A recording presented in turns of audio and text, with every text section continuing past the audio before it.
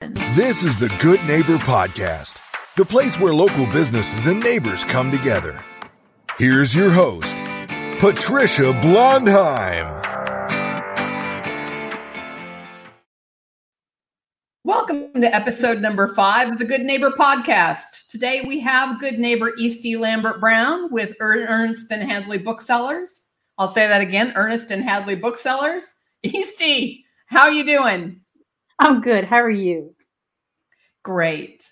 Love your shop.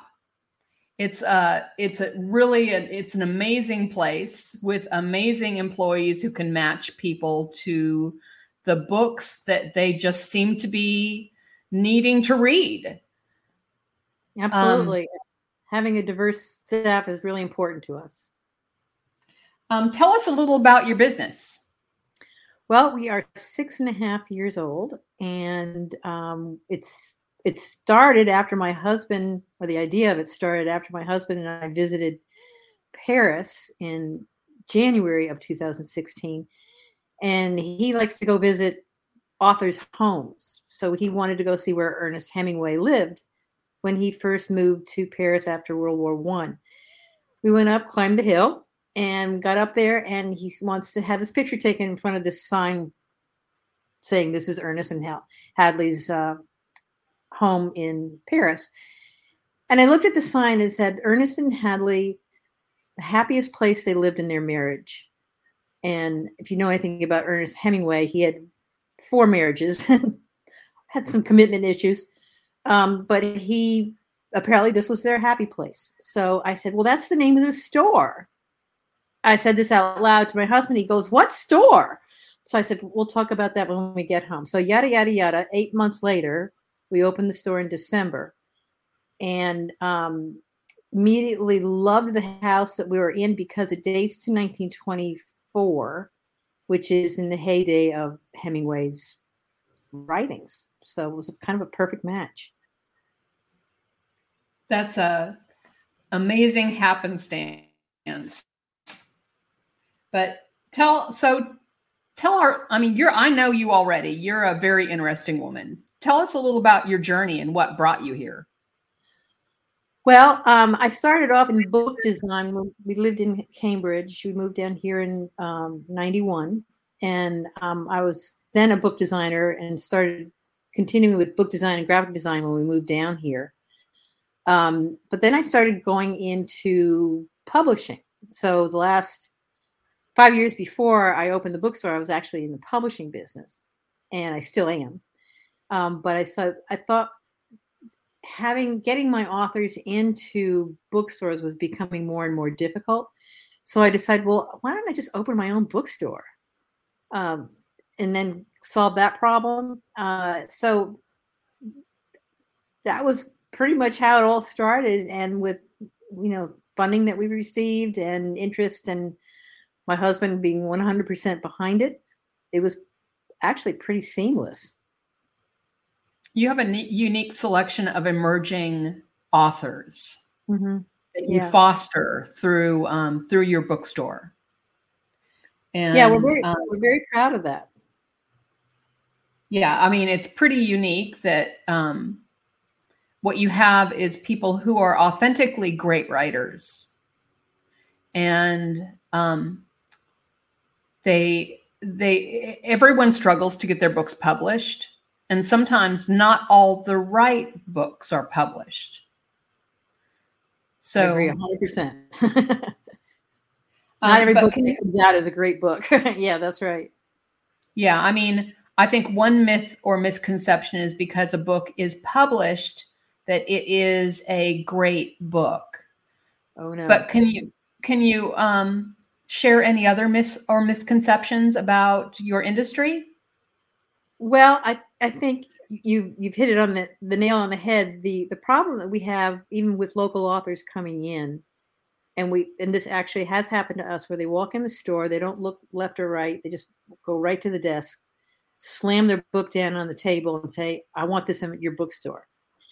And I say, back up. Let's try to introduce yourself first, and then do what I call the Southern thing, is get to know someone first before you jump right in. And that was a hard lesson for me because I'm from the Northeast, and I probably would have done the same thing. But I've learned since then that you have to become familiar with your customers, with your authors first, develop a relationship first, and then we get into the book.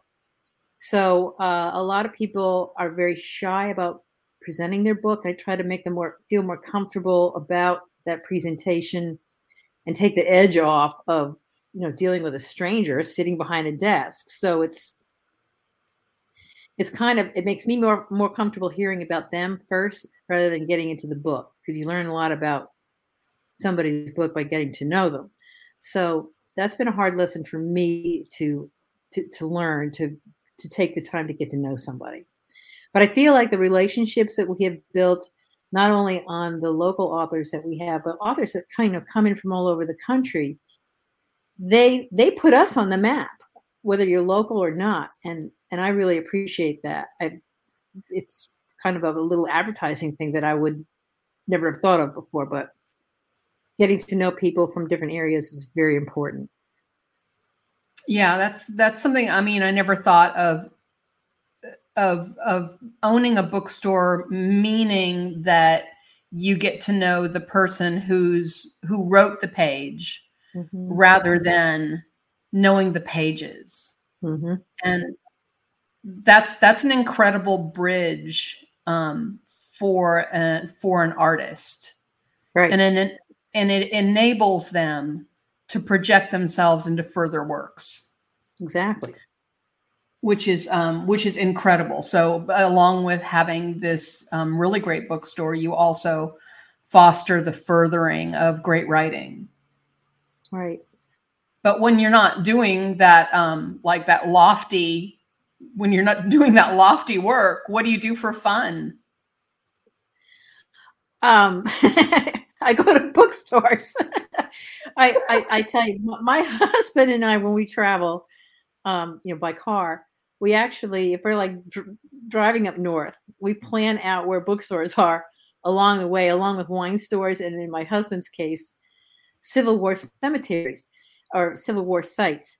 So we have, because of our variety or varied interests in other things beyond books, we have to calm it down and visit a bookstore, because you can't do wineries on the whole trip up there, or else you'll never get to where you're going.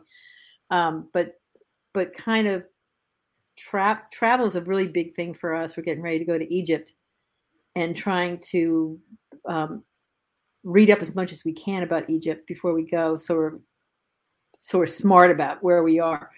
But it's just the combination of travel and movies and wine has a lot to do with everything that we do. So those are how we get away from being total book people and book nerds. Yeah, it sounds like y'all, whatever you do, you have fun. Yeah, we try to. Well, can you describe, just to sort of round this out, can you describe one hardship or life challenge, that made you stronger, that you rose above? Yes, I have dealt with both of my parents and my aunt with Alzheimer's, and that had happened right before we opened the bookstore. It was pretty much coming to an end when we opened the bookstore. So I couldn't have opened the bookstore having dealt with all three of them, because they were at different levels and in different places. So that was totally life-changing for me. And actually, when that happened, I in my mind wanted to do something different. And little did I know that going to Paris was going to kind of nudge that along. But yeah, dealing with parents in Alzheimer's stages is extremely difficult and totally life-changing. Yeah, and so difficult for you. So difficult for the caregiver. Well. Yeah. You were lucky to have that support in your life, and that's, that's a terrible thing that catapulted you into something wonderful. Yeah. So what would you like to share with our listeners about your business? Well, we kind of bill ourselves as a community outlet rather than just a bookstore. Most recently, we opened a Pride little library in the backyard. We have a courtyard between the rare books and the new and rare books and the main store, and we try to incorporate different members of the community. As I said, we had during Pride Month, we opened up that box and installed it and had a little ceremony and a party. That was a great party because it started raining, and one of the nonprofits that were invited to attend brought these rainbow umbrellas. So we had this great event, and it started raining, and everybody put up a rainbow umbrella. And it was like the best party ever for us. So dealing with the library, we're trying to promote the library as much as we can. We just had an event this morning with them, and doing everything we can to make sure that people know we are a safe place, and that no matter who you love, no matter what color you are, no matter your religious inclinations, you are more than welcome to sit and be comfortable and be safe in our store. I think that's really important because books are for everyone. Yes. And I mean, I'm sure that you have dealt with, with books that are controversial, with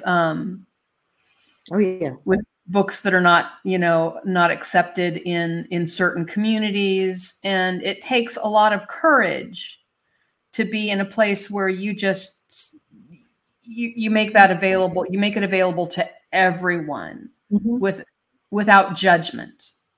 And this is an extremely diverse community. I don't know if most people realize that, but when you have an event like that, people come forth, and they're relieved that they can actually come to an event where they're totally accepted for who they are. And I don't know about you, but I haven't been to a lot of events lately that really make me feel like as just a community member that I feel at home. So it's something that I think we all need to address and look at very closely to see how inclusive we're being in terms of what we do. I know we can do a better job at it. We're not perfect in any way, shape, or form. We have to deal with some disability issues getting into our building. And I know that certain people at the university have made it aware to us that just having a ramp that we put out is not good enough. I know we need to build a ramp. And that's something we're working on right now. Well, reading expands your mind, and it encourages you to make the circle bigger. So congratulations and kudos to you for walking the walk.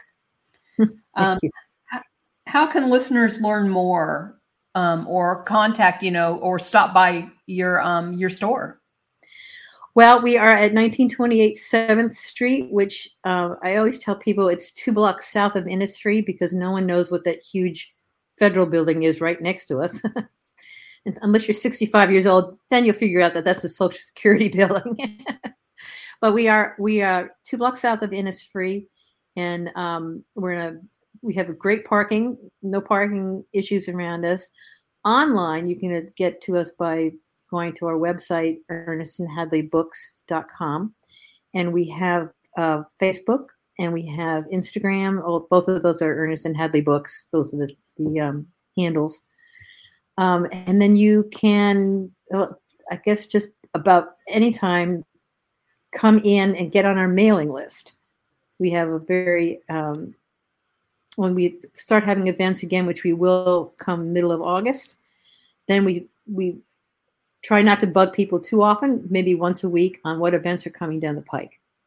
And then we have a calendar that's inside the store that shows events that are coming down. And if you have the need to, if you want to have an event at the store, you're a local author, then please come in and bring the book so we can see the book beforehand.